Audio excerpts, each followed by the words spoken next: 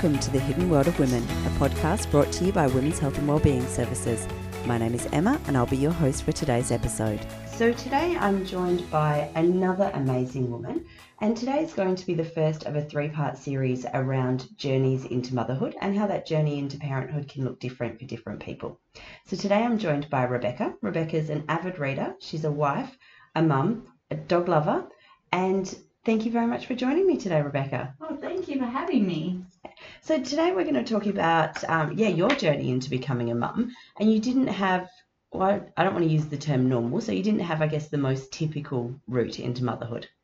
Yeah, and it's good that you're doing this series because there's so many ways to get where you want to be, and everyone has such different life stories, and ours might not even be the typical...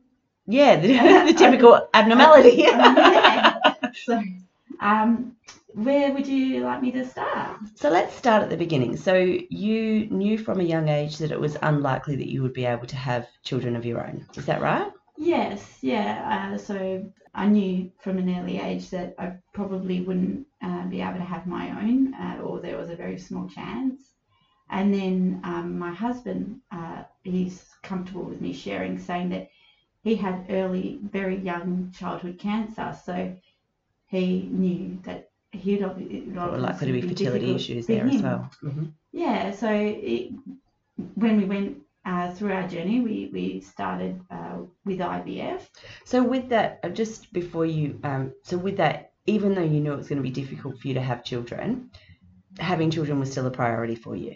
Yes, we had big discussions, my husband and I, and we still felt that we would really like to care for a child. Mm-hmm. So in that, being a parent, you're obviously supporting someone and pouring that energy to help them be who they are and guiding them. So as a parent, and we really thought, well, what is a parent? Yeah. You're there guiding and supporting another little being that's their own personality. And so, yeah, we felt that we would really like to put that energy into that. No. So you knew from early on in your relationship. Can I ask, at what point in the relationship did you both discuss the fertility issues, and that may be, was that going to have long-term implications on you staying together? It's a bit of a funny story.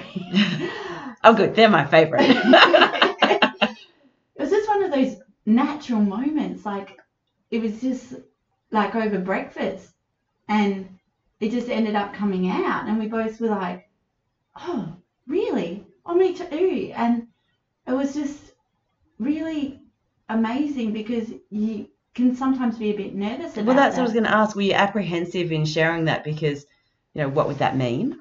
If you know me, I'm just like, this is how it is. I can't change it. Yeah. And you just got to hope for the best and just say, if they accept you, they accept you. And if not, then move on. You just enjoy the time and keep going. And it takes a lot of trust to have that conversation, I imagine, though. Yeah, especially if that's affected previous relationships. Yeah. Like, lucky for me that it hadn't, and it just worked out. Yeah. Yeah. Nice. So how long had you been together when you decided that actually now it was time to start thinking about becoming parents? Well, I said to Miles, we'd obviously, because we knew that we'd have difficulties, that once we're married, we'd give it a month or two, and then we'd start booking things in just to see where we'd have to start, how long it would take, and how to, look into that journey. So what were your first steps? Well, the first step, we obviously had to get a referral to IVF, and then and all the specialist doctors and things like that. And so we ended up doing that first, and that obviously took a few months to get into because, some specialists are very booked out. Yeah. And then they did all their battery of tests and things like that, and then they did our plan with us. So it's a lot of, you do quite a few things and then nothing for a long time. And then at the same time, I had big discussions with Mars just to say that I really wanted to look at this as well, because IVF, you've got such a low chance. Like, they can't give you exact percentages and everyone's different. But it's kind of approximately maybe 30% chance that you might. Yeah. So you said that with IVF, it's kind of everything goes and then there's long waiting periods. How do you kind of hold those waiting periods? I don't know. I just train my brain to set and forget. I'm like, I put it in my diary. This is when we're going to review it, and then I just get on with other stuff. Yeah, But my husband's different, a bit different.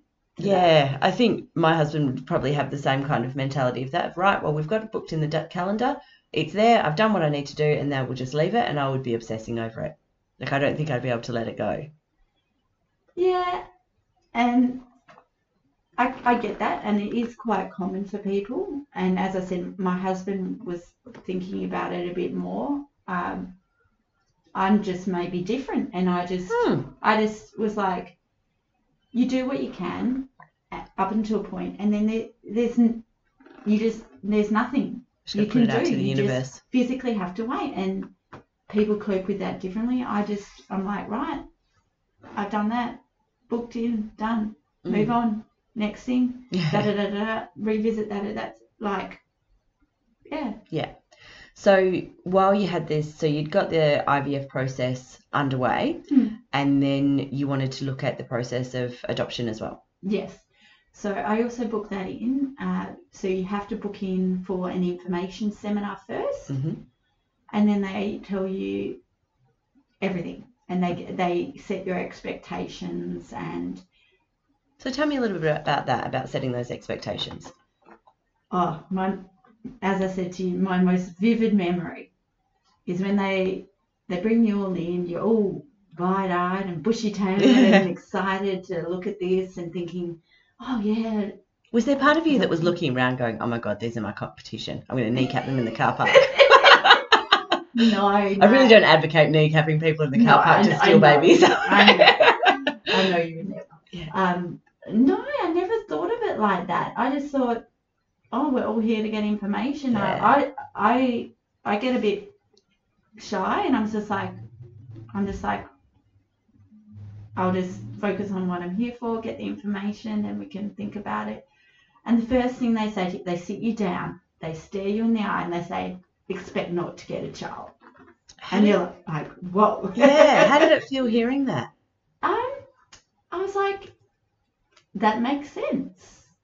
At first you're like a bit stunned and shocked, but then you're like, okay, yeah, because they say we work for the child, not for you, and we support the biological parents and as much as possible, and then we go through the process of supporting them and relinquishment and what we need to do with them first, and then we look for the most suitable and the best option for the child. Yeah. So we work for the child. With that relinquishment, do you know, and it's okay if you don't know, because I'm putting you on the spot, do you know how long, so when a woman or when a couple do relinquish a baby, do they have a cooling off period where they can change their mind? I believe they do before that they're placed with the adoptive parents. I'm not fully up to speed on all of that process. Yeah. The department are wonderful. They'll be able to guide people through that. And which department is it? The Department of Children's Services. I forget the exact name. CPFS still? Child and Family Protective Services. Yeah. That department. And so the whole process takes at least 4 months after the child's born, and they go into pre-adoptive foster care while they're obviously helping the relinquishing parent and parents. And so during that time, they'd obviously really keep monitoring that and helping them in case there was any little doubt or anything that they needed to work through. Okay, thanks for that. It took us off track there a minute, sorry. So you went to that first information session. What happens after that? So they've told you, chances are you're wasting your time here today. Well, it is so different for everyone as well. This is what they explain. Like, some people, they might be called up the day after they're put on the prospective adoptive parent list. They might be called up the next day. Other people, they might not get the call. Yeah. So it's so varied, and it really does depend on the child. So after they've said that, they say you have to do some seminars. Mm-hmm. So there is 2 to 3 further seminars that you need to do, and you pay for those ones and you book them in. Are they expensive? They're approximately about $500 for a couple each. And then they explain that process. They also explain that you have to fill in a form to say that you would like to go through the process. That you then fill in at the end of all your seminars, you fill in an application form and pay, I think it's around $1,000. So at the time that you're going through IVF, because from everything I've understood, IVF is not necessarily the cheapest process either. So you're going through IVF and you're paying out $2,000-$3,000 to get the process for adoption started at the same time. Yes. And so we have been fortunate enough. I know they say children are expensive, but normally it's after they're born. Yeah. And so you can choose to apply for local or international adoption. We chose to just apply for local adoption, because with international adoption, you have to maintain their culture to a high standard as much as possible. So really immerse them in that culture, because that's another extra loss. And I felt, I may not possibly be able to do that to the standard I would want. And I just wanted to focus on local adoption first, because they can even be from different backgrounds as well. And that's, I think, probably something that's really important there is that experience of loss. So, when you've got a child who has experienced multiple loss that comes with adoption, that loss of culture, it's an additional layer. So I think that it's really interesting that you raise that, because when I was growing up, I knew somebody who their family adopted a little girl from Korea, but there was nothing there that they offered for that child around actually going back to Korea or learning the language or spending time with other people from that culture. So that it is such an added layer of complexity around how you make sure that you do that and do that well, keeping that child at the forefront. Yeah, but as I said, we didn't really investigate that too much. So there is a whole seminar on all of that, and they have their international adoption team that will help you with that and answer questions. And there are lots of people that do both and do look at international, and even with local, they can be from different backgrounds as well. So even with local adoptions, it's still something to think about. Yeah, but at least they haven't had that move from a different country. Yeah. Yes. So they explain all that process and the costs and what you do, and then as part of the application form, you also have to do a full medical, full police clearance, background checks, or driving checks. They do all financial checks. They do every single check. There's not an inch that is not checked, which you have to prepare yourself for that. I was going to say, how did that feel? Well, it's kind of invasive, but they do their best to try and make it not feel that. But they have to be thorough, because they've got to do the best for the child. Yeah.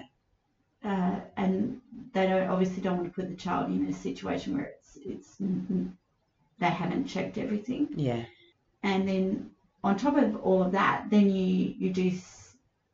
So once you've gone to all the seminars that you're going to, and you fill in your form and you submitted all those things, then you have to have 6 visits by an assessor, and they're 2-hour visits spaced 2 weeks apart at your home.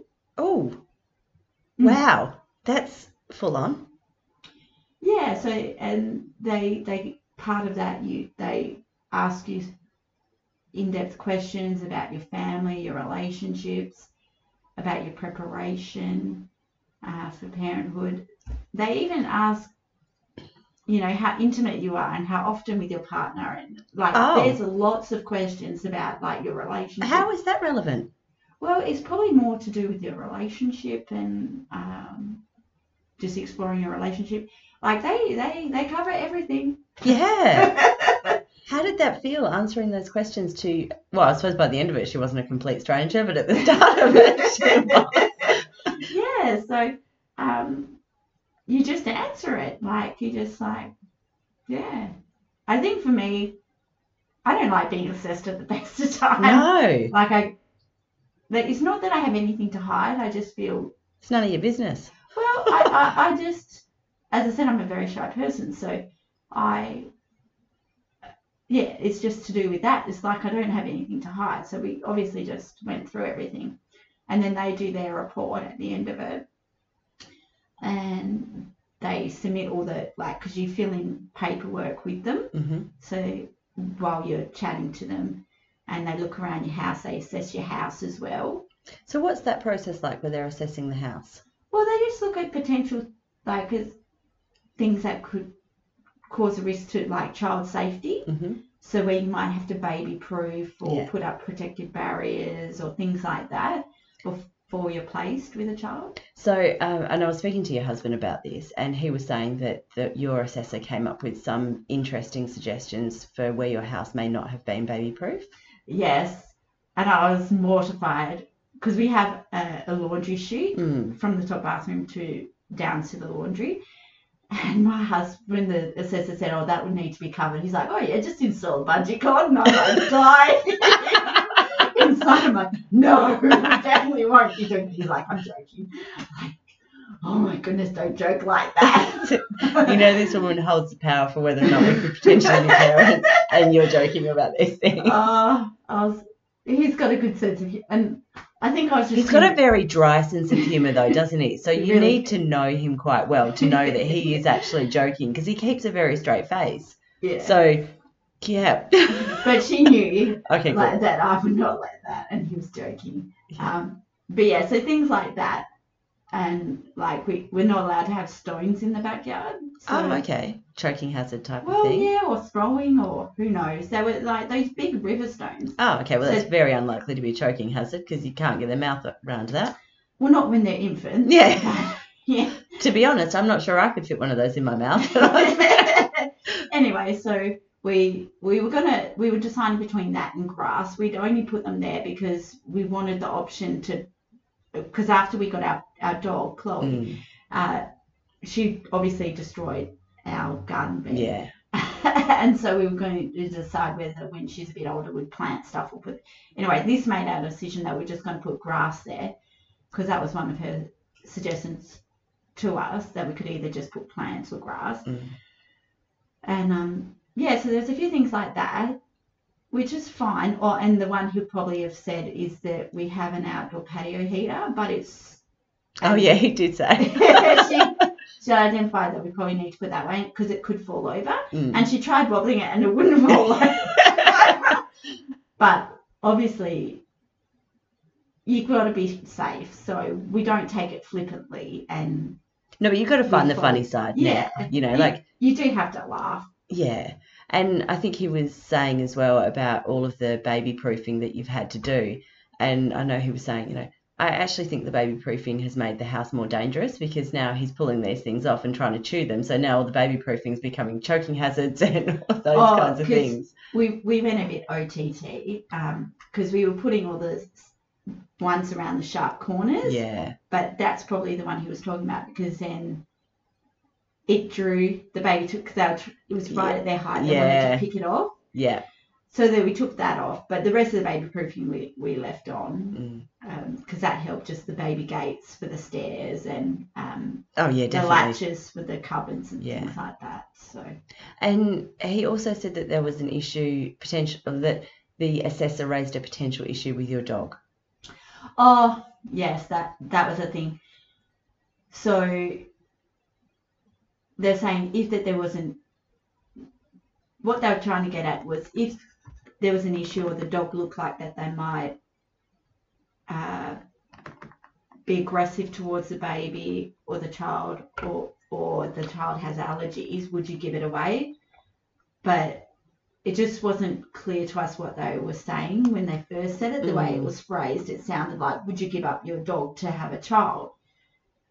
And it's like, well, we've already made that commitment to, like, we take commitments seriously. So we've already committed to looking after. Yeah. And we've got this bond with our dog. And so we wouldn't just give her away to get something better, because what message would that send to a child? That's it. I'm not going to give away my C grade student to get an A grade student, so I'm not going to give away. Yeah. So we clarified that with them, because obviously if Chloe did look like she was going to do anything, then we wouldn't be able to look at her the same way. But she's the most gentle dog, and they love each other, and they're so good with each other. But we don't leave them alone together. We're like full on monitoring. So that all worked out. So that bit of conversation and stress has all worked out. Yeah. But I guess it just goes into that. How did it feel to have somebody have so much control over those aspects of your life? Well, with the assessor, I think that was also why I was a bit nervous, because I was like, they're basically saying if I'm good enough. So I think for me that was like, it wasn't that they have control, but it was just more like, am I good enough? Like, I've gone through all this stuff, and you really feel prepared by the end of it. But it must be really difficult, feeling as though that's that kind of loss of control that somebody else gets to make a decision as to whether or not you're going to be good enough parents or good enough to be parents, but also things that somebody else has control over, whether or not you have river stones in your back garden. Like, I've had river stones in my back garden when I had small children, and nobody came into my back garden and told me I couldn't have them. Yeah. I don't know, it's just my philosophy. At least I can say I've met that standard. Oh, yeah. So at least I can say that I'm doing my best, and that I have put in place all these things. Yeah, you might not need to, like, something might not happen, but at least we're giving it every chance. And I didn't mind it. I was like, we'd baby proof anyway. Yeah. You know, and we were deciding about that anyway. So, but different people might have different philosophies to that, and at least having this conversation, people can prepare themselves. Yeah. And that, as I said to you when I invited you to be a guest today, that's actually kind of the part of the purpose, is that if people are looking at adoption, to know what that process looks like. It's not that you just, you go in and they hand you an envelope full of babies for you to pick from. There's, that's really not how the process works. So I guess sharing some of the realities that are in it didn't occur to me that you would have to have 6 2-hour assessments in your home, going through things like how intimate you are with your partner. And like that, it blows my mind. Yeah, and so you do feel this all in, because at least they know that you're serious and you're happy to put the child first and do the work. And there is limited children relinquished every year. So that's another thing that kind of goes through, because people ask questions, that there might only be, maybe, if you're lucky, if you're lucky, 5 local adoptions a year, and maybe if you're lucky, 5 international. But then obviously situations change and there might not be that. Like, it's so limited because they work to support people. Yeah. And was part of the process, were there any questions or anything around the age of the child that you were hoping to adopt? So, whether that's babies or children, is that part of the process? Yeah, they do look at what kind of age group they feel that you would be able to care with, and they do ask you that. But a lot of people don't realise that with local adoption, it's basically babies, like early children. So the most common age is around 7 months, and that's the age at which our little boy was when we were placed with him, unfortunate enough. So they do cover that. There is permanent fostering, which people might hear about, which is fairly similar, where they might be older, or there's like obviously temporary fostering. There's not that many permanent fostering because I got a little tiny bit of information on that fostering as well, because I just wanted to get information on a lot of things at the time and make as informed decision as possible. Yeah, because you hear all these things, but then it's like, well, how true is everything? And it can change over time. Yeah, definitely. And another thing with applying for adoption, they also get 3 referees, and then they have to like answer like a booklet. There's like so many questions that they even ask, like about your background and how you were and how you are and what interactions you've had with children. And it blows my mind. So you have to find 3 people. So did you choose friends or family members? You have to choose professional, and then so you have to friends. Choose somebody from work to fill this information in about you. Yeah. Oh, okay. So not only do you have to have your life examined by the assessors who come into your home, but you have to open that book up for professional colleagues as well. Yeah.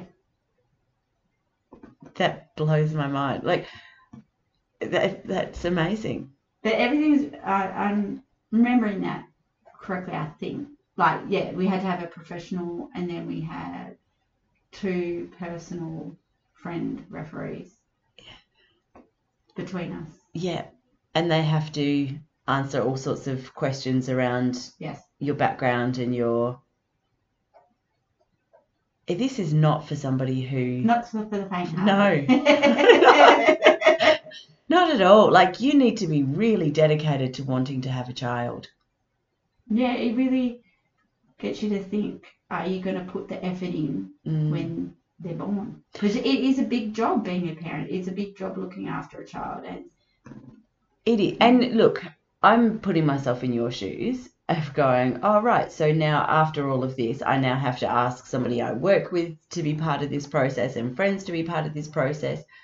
From the department's perspective, I can understand it. I can understand that this beautiful little baby, we need to make sure that they're being placed. We need to look after them. We're the only people that get to advocate for them.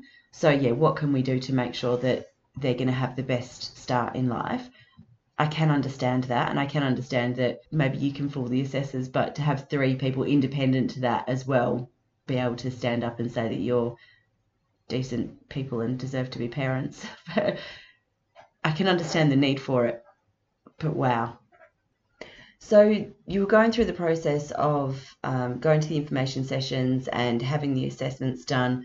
I'm assuming that they deemed that you were put on the prospective parent list. Yeah, so we went through all that. They write their report, and then they submit the report with your application and everything to the committee. So you have to wait for the committee to sit. God, there's a committee as well. Yeah. Of course there is. I mean, it makes sense that there is. But... Oh, yeah. And then they discuss and review whether you're physically, financially, mentally, everything that they've assessed, all the assessments, whether that you can be on the list. And then when you're on... Do they give you... So did the assessor... It was the same assessor the whole way through? Yeah. And it was a female, wasn't it? Yes. Yeah. So did she give you any indication that you were likely to... that you had ticked all the boxes? Yeah, so the assessor says whether that they assess you as competent or not, and you get to look at the report before it's submitted. Oh, okay. And then if you do have any real objections, they can slightly review it, but basically what they say goes. Yeah. Which is... But I guess it gives you a thing of them, like if you see something in there, they've refused to remove river stones from their back garden, you can go, no, look, we've done it. So it gives you that kind of opportunity, I'm assuming. Or I promise we didn't actually install a bungee cord from our yeah. I was like, I think it's a good idea. I know. Maybe when he's a bit bigger. Oh man, he's I am me off joking. everything. Joking. Yeah. I know. So yeah, it was so many funny moments. And then they when the committee reviews it, you get advised whether you've been allowed to be on the list or not. And then if they've accepted you, then another person goes through with you writing a bit of a blurb. I think of it like a dating profile. It's like Tinder for parenting. Yeah, choose us. So they give you a bit of a template of what you should include, a bit about you, so that the parents can choose. Oh, so it is actually like that. The parents do actually get folders with prospective parents, and they get to choose from 3, because otherwise it's a bit overwhelming. Yeah. So they must, like, they ask us all sorts of questions. So we were just like, yeah, whatever. We'll just answer it. Yeah. Just go answer. Yep, here's all the information. And then they must give the parents something, because based on their answers and what suits the child, they pick the 3 closest matches. Ah, right. And then from that... So it really is like dating. Yeah. Yeah. And then the relinquishing parent or parents, they choose. Yeah. And if it's only one parent, they have to obviously dispense with the other, but otherwise they have to really find both and really go through their process with both. And then, once they've chosen, then they give you a call. So that is, I suppose that's really important, that if there is a dad that, so you've got a single woman, it's very unlikely that a potential dad could be out there in the community that his child has been put up for adoption without him knowing about it. Yeah, they... Like, as I said, like, the department do everything to care for the children. So they do, like, they have to do everything to try and find that parent. Yeah, for them to relinquish their rights. Yeah. So while all this was going on, you were also still going through the IVF process. Yes. So they do allow it, but on the proviso that if you do get pregnant, you have to tell them, and then they'll pause everything. And you're not allowed to go through the process if you're placed with a child. Okay. So they used to say that you can't do IVF and this, but then you could be on the list and nothing happened. Yeah. So when we were going through the process, obviously you have to check them for up-to-date details and the current situation. But with us, that was what we were allowed to do, and we covered that with them. They asked us about that. We were very upfront and forward about all of that. So before we go into the IVF stuff that was happening, how long ago was it that you actually started the process of IVF and adoption? So do you know what year it was that you started? Yes. So we had our first IVF appointment in February 16, and we had our first adoption information seminar on June 16. Oh, so that's 5 years ago now. Yeah. And so you can make the process go with as quickly as possible with the adoption stuff. Like you could potentially maybe get it done in a year and then to the committee, but it can take a little bit longer depending on your situation, or how quickly you book things in, and availability of seminars and things like that. And how long did that take you? So you started, I think, did you say June 2016? Yeah, so it took us till we had home visits in 18, and then so I think it was by June or August 18. So 2 years. That we did. But we were a bit delayed in that we hadn't quite lived together for the required time. Okay. So we had to wait, how many months was it? 3 months or 4 months? So we could have that required living time together, even though we were married. Yeah. And you'd been together for a time before you got married, obviously. Yeah, since 2012. So even though we'd been together that long and we were married, we still had to have lived together for the required time. And yeah, so ours was a bit delayed. So, and then we got the call and were placed with our boy in August 19, a year later. So I definitely want to come to that because there's a whole story around that which I think is really exciting. But talk me through the IVF stuff first. Yes. So we had our appointments. We did like all the checks, scans, blood tests, you name it. They check everything. And then we had counselling, cooling off, and that. And then we tried 2 times. The first one, we actually got pregnant, and then the following week they said it had miscarried.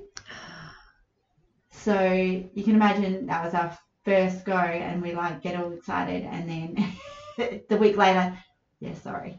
But they can't control that. You can't control that. So we had that. Then the second one, I had a different doctor do the transfer, and they were not good. Okay, I should know this because I've worked in women's health for 18 years. How do they do the transfer? So you had IVF, which means they take the... Yeah, so depending on your process, that they'll say what you would do. So sometimes they try and do less invasive things, and the minimum. And then if you have to do IVF, then there'd be obviously egg collection and sperm collection. Then they put them together, and then they would do the transfer. You can do live transfer or frozen transfer, and then there's ICSI where they inject their egg. So there's so many different things. And then so the actual transfer, you take the medication that they tell you to take, and then on the day of the transfer, they tell me if this is TMI. They obviously... No, I'm really nosy. I'm really interested. I'm literally on the edge of my seat. I don't know how they do this. They obviously go through your vagina and transfer.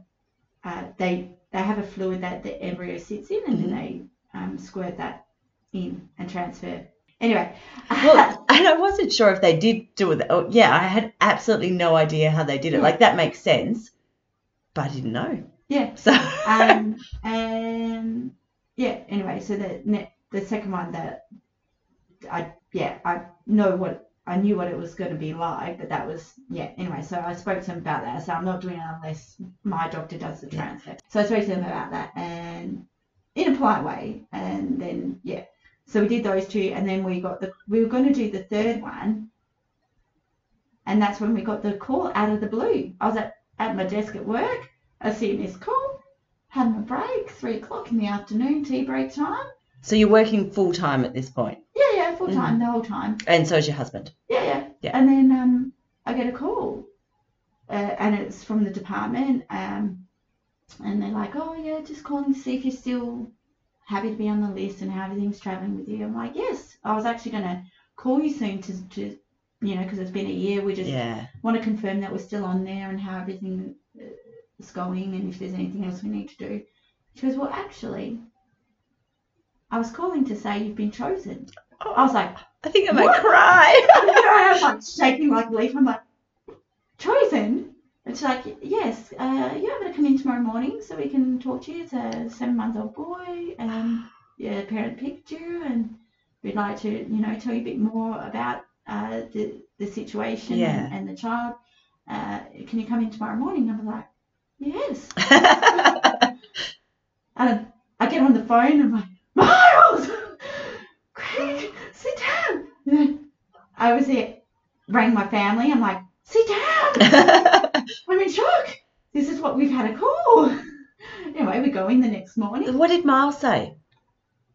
And I was like, quick, get leave. Yeah. Talk to your boss. And because your bosses must have obviously known that this was, and they were supportive. Yeah, so they were. My bosses were so lovely. They knew because we had to go to some of the seminars, so I had to book some time off. They even put it under special leave, which is lovely. Anyway, so we booked the time off. We go in there in the morning. We ended up booking the whole day off, which was lucky because we get all the information. They say, take a moment to think about it, and if you are really keen and serious, you can meet the child, and then you can tell us if you're ready to adopt. Anyway, so the next morning we go, get all the information, we sit in the car, and I said, right, we need to decide, are we going to be parents or not?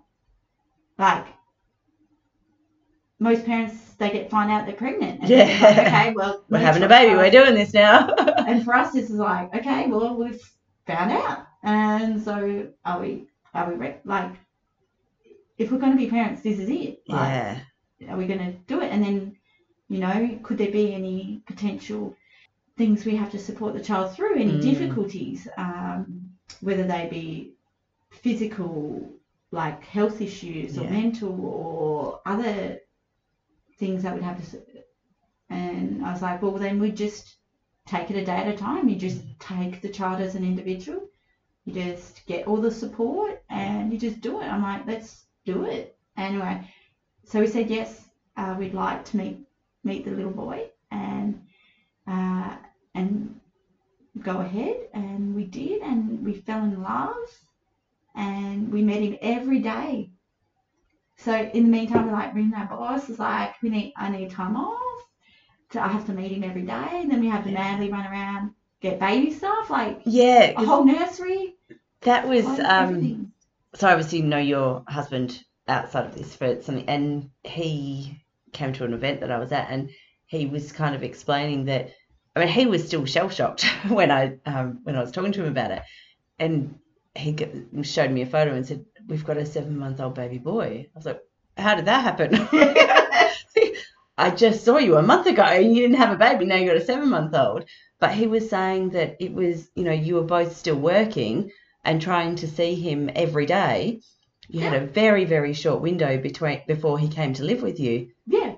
And you didn't have a nursery ready or like any of the. Most parents have 9 months to get ready. Well, 7, 8 months to get ready for a child coming to live with them. How long did you have?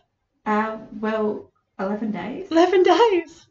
But they do a process. So the reason they get you to visit every day, so it's a slower transition for the child, because it's a big thing. The poor child has got used to being away from the birth mum. Yeah, that's a trauma in itself, and that's something that they will obviously live with. So you support them through that, and then they've bonded with the pre-adoptive foster parents. And then this is another change for them. So you take it slow. So that's why you visit them every day. It's also a chance so you get to know the child and the routine to make it as smooth as possible. This is for local. International adoption's different. And I don't have all that information. Yeah. How long had he been with the foster family? The 7 months. So they got him when he was 3 days old. Oh, wow. Yeah. Oh, that must have been difficult for him and for the family. Yeah, so I cannot imagine what the relinquishing parents go through. It's such a massive thing, and my heart goes out to them and my thoughts, and I never judge. I always think, if I had to give something up or if I'd been through something, like, you just have to just be so considerate and just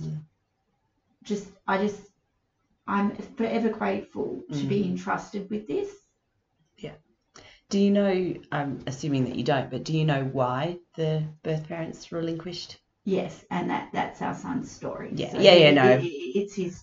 Yeah, no, I wasn't asking you to share. No, just no, wondered whether or not does that actually get shared with you, or whether or not that's you do get told that, because obviously you have to prepare the child, and it's all open, and they mean that if the relinquishing parent feels comfortable, they choose the terms of that and how much contact that they would like, and whether that just be letters or visits or things like that, because it may be difficult for them. Oh, I imagine it must be incredibly difficult for them. Unimaginable. Yeah. So you go through that as well. And so you're always in contact with the department during this time, and they confirm how much visit, and then you obviously have to fill in all the paperwork and things like that, and get the room ready, and get everything ready for the child. And I was lucky to be able to take half days off. But those half days off you were spending with the baby, weren't you? Yes. And getting a few things ready. I think when I was speaking with Miles, he was kind of going, we were spending all the time we possibly could with the baby, and then running into the baby shops, 10 minutes before they were closing, or we've got a half an hour lunch break, quick, run in and get whatever you can, and just kind of leaving with arms full of trying to 11 days to get everything that you need for a baby. All our family helped as well. So it's really fortunate to have supportive family. Yeah, so like we were kind of looking at stuff online, and like my mum and dad will go get stuff, and Miles's parents and all the our sisters and family, they all came with arms full of stuff that they collected from their friends, or that they had that their friends had returned to them, or whatever. So we were lucky we did have all that support, but then we were also madly running around. So it was a blur, but then obviously with new parents it probably is a blur. My husband jokes, these birth parents, they get 9 months or however many months to prepare, and we only had 11 days. 11 days. But I said, but they'd still be in a blur at the beginning, and it is different. And I think it's his humour. He just definitely.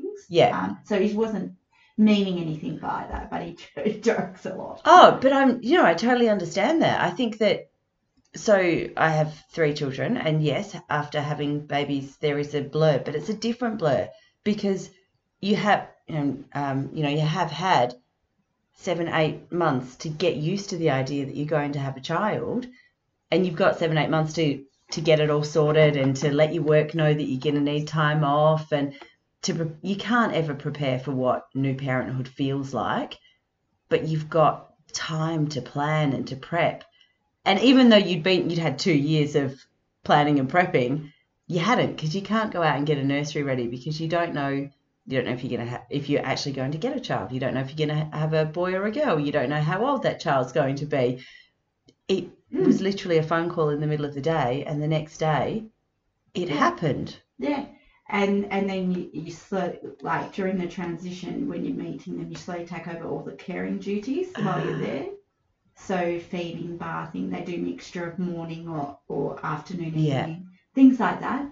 And then that must be pretty amazing. Like those pre-adoptive foster parents or foster families. So amazing. So to care for that child, but then to open their home so that you can come in and be part of that process. And then they're obviously going to be grieving as well, because they're bonded with the child. That's it.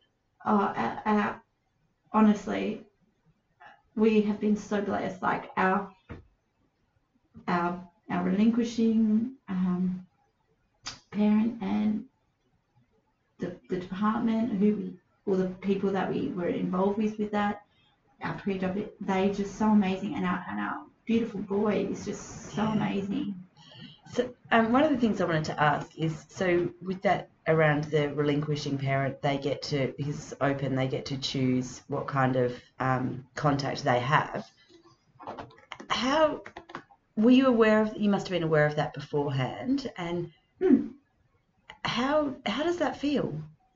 So I've seen it as myself as the more people that care for my child, the better. Yeah, beautiful. They're just an extra family, extra friend, whatever they would like to be.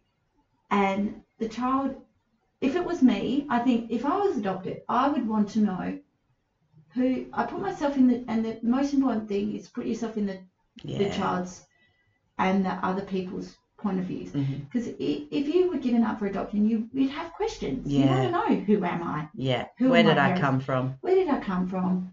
Why did they give me up? You'd have all these questions. And so I'm not afraid of that. And you have to really be not threatened. You have to help them with that, because it is important. And it is them, and it's not going to take away from you. You have to keep telling yourself that. It's actually going to add to your life. Yeah. You've had this beautiful, beautiful gift to help the child, and you, in a way, it's kind of selfish. You want to be a parent, but they are unfortunately unable to be with their relinquishing parent for whatever reason. And so that's a loss for them. Yeah. Yeah. And you've got to just always remember that. And so I just think of it as adding, and I just hey, this is what we're up to, those. I think of it like one of those Christmas letters. This is what we've done this year. We've done this and this and this. How are you going? And they cover what you should include about health and education and milestones, I guess. Milestones or funny things or little things that you want to share with them. Do you keep a copy of those? Yeah. Yeah, I just thought it would be quite nice as well for you to, because often when you are in that blur, we have, so many parents have baby books, but they don't get filled out because you're just too exhausted, or it's just, But if you are writing those and you've got that copy, that must be really lovely to be able to have those to show where he's been and those milestones and and I was actually, I'm always in the evening on parenting things, like getting the most recent proper parenting advice, obviously through the department, going to any of those proper vetted courses. You don't just, some parent stuff on the internet can be dodgy, but very much so. Yes. Yeah, and so it has to be properly, I try and always get information. Yeah. And so I'm constantly, how can I be better and how can I support through this? And you have to have a plan of how you're going to help them through it. And it's not a secret, but obviously it's theirs to share. Yeah. Yeah. So you're not ashamed of it, but obviously it's up to them because you're still their parents. Yeah. But they've also got a birth parent. Yeah. So they've got two. And every family, there's so many different family things, options now. There really are. Yeah. And there's no such thing as a normal family. I think there's so many different families look really different in so many different ways. So tell me, so one of the things, like I said, I have 3 children, and we knew that we were expecting children, and so we had those 7-8 months to come up with names for our babies. You had 11 days. Yeah, well, they just said, well, we were fortunate. Most of the time, the relinquishing parent chooses the first name. Whereas ours was different. Our relinquishing parent wanted to choose the middle name. And wanted us to experience being able to choose a first name, which was that's so beautiful. And we've thanked her for that. And it's just so lovely. And so then we had to think of a name, and then it was good because I was so all over the place in my mind, because I was like, okay, I've got to do this, and this, but I was so running around and also in shock, getting used to the idea that when our our social worker spoke to us, she said, oh, just let us know the name and then we can run it by. I was like, oh, yeah, that's a good idea to run it by the birth parent and see what they think, if it's going to trigger anything or whatever. Yeah. I said, yes, please, and send her our love. And so we spoke overnight. And in a way, I think it was actually good for us because it kind of, you just get all the decisions done. It can be overwhelming only having a limited time to get all that done. But then in a way, it's kind of good because then you don't waste time. You're just like, right, make a decision, bam, bam, bam, done. Yeah. And because it was quite time sensitive. You did only have a short amount of time to choose. We got called on Monday. We found out information on the Tuesday, met him on the Tuesday, and then every day. And then by the following Saturday, he was with us. So we had on the Friday, he did a short 5-hour visit where we put him to a day's sleep at our house because he was having 3 naps at that stage. And naps, I remember them. Yeah, naps are good. Naps are good. If your child naps. Yeah. Because that's a whole other thing. Yeah. And stuff. Anyway, and spent time with us at our house, and then the next day they brought him over in closer to the evening, so around 4 o'clock, and he had dinner with us, and they say the best way to do the transition is that. But it really, our social worker was in contact with our pre-adoptive foster carer to see whether that was right, and then we had basically one overnight to think of a name. Oh. Which was good, and yeah. We chose it, and then they happened to really like it, and so yeah. And then, so the birth certificate, you're listed on his birth certificate now? Yes, so what happens is then when they're placed with you, you get a monthly visit for 6 months, so once a month for 6 months, so 6 visits spaced a month apart, to obviously see how they're settling in and how you're going, caring for the child and looking after the child and how bonded you are. So for the first month, you're not allowed to really see anyone. So you have to stay home, not go anywhere, not see anyone. You can have... So you obviously took, is it maternity leave that you take? Yeah. So I organised that in those... In those 11 days? Yeah. And then getting all my work done and everything like that. Was Miles, did he take that whole month off as well? No. Okay. He got 3 days. No. And then it was a week or two until the school holidays, and he had the 2 weeks. And then, because he's a teacher. Yeah. And then, it was me. Wow.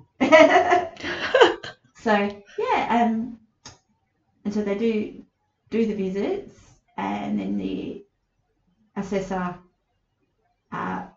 either they either sign off on you or I don't know, they go through a process if you're not meeting everything. But luckily we passed. Ticked all the boxes. And then you go through the process of... Was that nerve-wracking? No, well, I didn't find it as nerve-wracking as the assessor. Yeah. I mean, it was just more that I just don't I'm very shy. I don't like being assessed. Yeah. So that was fine. And then every time she might bring something and to show us or talk about, and then obviously she just enjoyed getting to see Cameron because obviously he was happy and having fun, and that was a good thing to see. And then they sign up, and then you fill in all you have to apply. So you go through the courts to apply for adoption. Do you actually go to court for that? Yeah, well, we chose a lawyer, and then you submit all the applications. So you don't actually have to go into a courtroom. You just file it through the courts and that.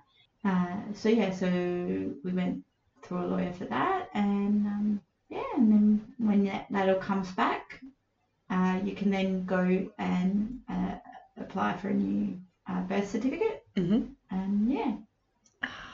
And do you celebrate, like, really important things? Do you celebrate twice a year? So do you celebrate his birthday and then his coming to live with you day? So, I mean, there's two schools of thought, but we do obviously celebrate his birthday because that's his birthday. That's when he was born. And then we kind of have a family day. Yeah. Where we just do something special as a family on the day that he was placed with us. And obviously we can, you know, look at that. And you always, you know, we have photos available for him to look at and his story. And he's met his birth mum, but everyone's different. And yeah, so you can have kind of like a family day, people call it. What do you call her? We call her his tummy lady at the moment because of his age. Yeah. And then obviously it'll progress to birth mother. And then if they develop a relationship as things go, then he can work it out with her. As he gets older. Yeah, we call his pre-adoptive foster mum auntie. Oh, nice. And we explain to him that you got to stay with auntie while your tummy lady, because it's a bit confusing for them if you say mum at the end. While your tummy lady was choosing mummy and daddy, and then mummy and daddy were chosen when your mummy and daddy forever and ever and ever, you can't get rid of us. Because then they're not scared, like, and then they understand. Yeah. And and say special bond with her, and Oh, that's really beautiful. Would you choose to adopt again? If you do go through it again, you can choose. You have to go through the process again, but it's a tiny bit shorter. So you don't have to go through the seminars again if it's within a few years. And then, but you still would have a meeting with them, which is kind of like in lieu of a seminar. Yeah. And then you would fill in the forms to apply again. They do all the checks again. So medical, financial, health, obviously, you know, police clearance checks, you name it. They do all the checks again, and you pay $1,000 to be reviewed again. And instead of 6 visits, you'd have 3 visits, and they really focus on reviewing any of the stuff, but then also seeing how, if the two children have different stories, and one relinquishing parent wants more contact than the other, like, how do you manage that? And then if they have different issues or they don't get I don't know how you manage any of that. Like, it's all beyond my, the way you manage it sounds beautiful, but it's all beyond my scope of imagination. I had not thought of so you have to most really of the things that you had said. And protective details, like, you know, making sure you put in place protective boundaries so that it can limit the chance of abuse. And honestly, the amount of stuff they go through, you really feel prepared. And I just see it like that because you have to. You know? So you really have to look at that. And in the seminars, you actually hear from like a relinquishing parent, an adoptive person, pre-adoptive foster. So you get a bit of a story from their perspective, each of the perspectives. I tell you what, that must take some guts for that relinquishing parent to stand up in front of that group of people. Yeah, and luckily they've been able to, you know, keep in contact, but and they felt that they would be able to share the story. Comfortable to share that. Yeah, and as part of that, they'd already kind of touched on if you adopted again, because, you know, that can cause a few issues, particularly as they're getting to adolescence or they're getting to stages where they're thinking about that, or why do their parent is more than my parent. So you've got to really prepare yourself for that. And at this point, we felt we don't want to. I don't want to take people away from it. A lot of people do adopt again, and sometimes that's a pro. Yeah, like a relinquishing parent might want someone with another sibling. Yeah. So if you are able to have biological children, you can still adopt. But people might not necessarily think about that. But then it honestly depends on individuals.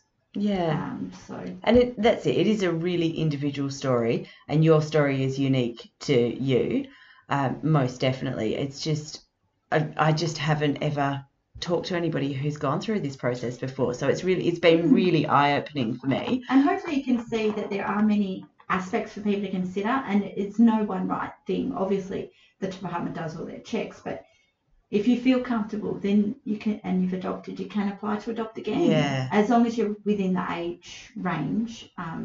What is the age range? Please check correct details with the department. From my recollection, I think you have to be under age 45 to first adopt, and then you've got maybe an extra, the upper limit goes up to an extra 5 or 10 years after that. But do check the correct ages with the department. And you do have to go through the process anyway, and they'll give you up-to-date details. So. Yeah. Oh, wow. So a couple of very quick questions. You spoke about preparation for parenting. Did you feel prepared to be a parent? I mean, I've gone through all that stuff, and I just was like, you just jump into it. Yeah. Was there anything? I think you spoke as well about some of the additional trauma that children who have been relinquished experience. Did you do anything extra to be prepared for parenting a child who has experienced trauma? Well, they go through that in the seminars as well. Mm-hmm. So separation and adoption, preparation for adoptive parenting, things like that. And so they kind of cover that. And when you're going through the assessment, they go, well, how will you explain it to them? How will you support that with them? What resources will you access? And so you kind of go through that with them. I actually went to an adoptive playgroup as well. Well, that was my next question. Do you meet with other parents who have adopted as well? Yeah, so we were encouraged to do that, but I wanted to do that anyway because I was like, I wanted to get out and talk to people. But with similar and shared experiences. Well, yeah. So there are lots of resources out there. And how long did you end up taking off work? I took 2 years. Yeah. Because I had that opportunity, and we with my work and also with us financially. So yeah. Yeah. So which gave you that solid 2 years to be able to really bond with him beautifully, I imagine. Yeah. When you meet people, do you tell them that he's adopted, or do you is that part of how you identify yourself? Does it become part of your identity? As I said, I'm not ashamed of it. I don't hide it, but then you don't have to tell every single person. I don't need a flashing light above my head either. Yeah. And it was so weird. Like when I told my boss, I've just got this call. I've been chosen to adopt. Our learning and development officer said, "Oh, I'm adopted," and I was like, "I never knew that." Yeah. And then our contact centre manager said, "Oh, I'm adopted." I was like, "Yeah." So, if we're close enough, I might say, and obviously our close friends obviously all knew. Yeah, because you rocked up with a 7-month-old the next day. Yeah. But other than that, you don't just tell Joe Blow in the street, you know. And that's probably so. One of the reasons that I invited you to be a guest here today is because there are so many people who experience it, but again, you don't need it as a flashing light above your head and above your head or above your child's head, which means that I think it can be really powerful to hear other people that have gone through this and what that experience can be like. So I really appreciate you sharing that. My pleasure. If you were talking to somebody who was considering adoption, do you have any advice for them? You have to go in with a sense of humour. You have to just, what I've said, you have to focus on the child. And you really realise you're kind of doing it for because you want something. Yeah. I think just arming yourself with this information would help. I think that's the main things, because you go through a lot of it in the seminars. In the seminars. Yeah. And how does it feel being a mum? Oh, it's really good. It's like any parent. You have your days where you're a bit tired, but I wouldn't change it for the world. Yeah. And any other final thoughts before we wrap up today? It's just whether you're not a parent, you're not a mum, whether you'd like to be a mum and you're not able to, whether you've gone through some losses, any aspect of being a woman just is beautiful, and life's an adventure. Don't stress. You'll work through it, get support, and enjoy. Beautiful. Thank you so much for joining me today, and thank you so much for sharing so much about your story. I do really appreciate it, and it was absolutely fantastic to chat to you today. My pleasure. Thank you.